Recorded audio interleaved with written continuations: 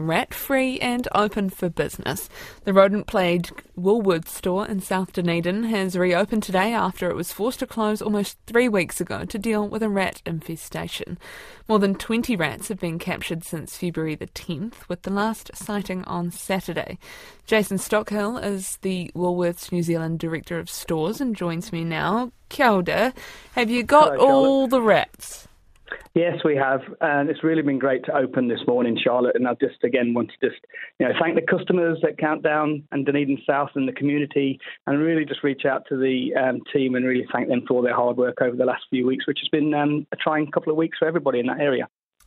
Yeah, what assurances have you got that to both staff and customers that they won't be having to deal with a problem like this again? Yeah, look, we're in an environment in New Zealand where you're always going to get pests across, whether it's retail, not food or non-retail.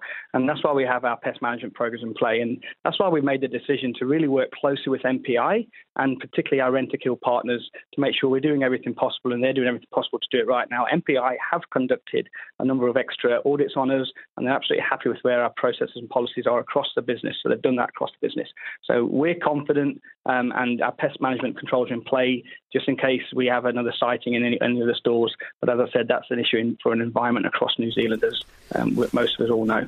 You opened at 8 o'clock this morning. What sort of customer level have you seen today?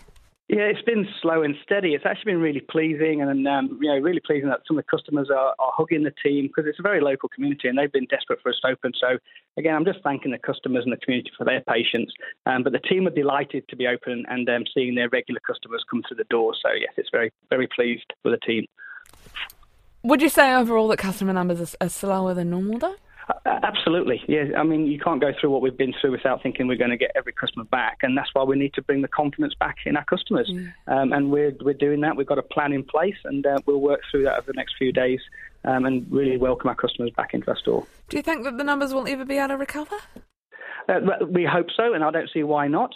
We've got to show confidence in the customers, and that's why it's really important we do everything we can in that area to make sure the customers are satisfied with what we're doing.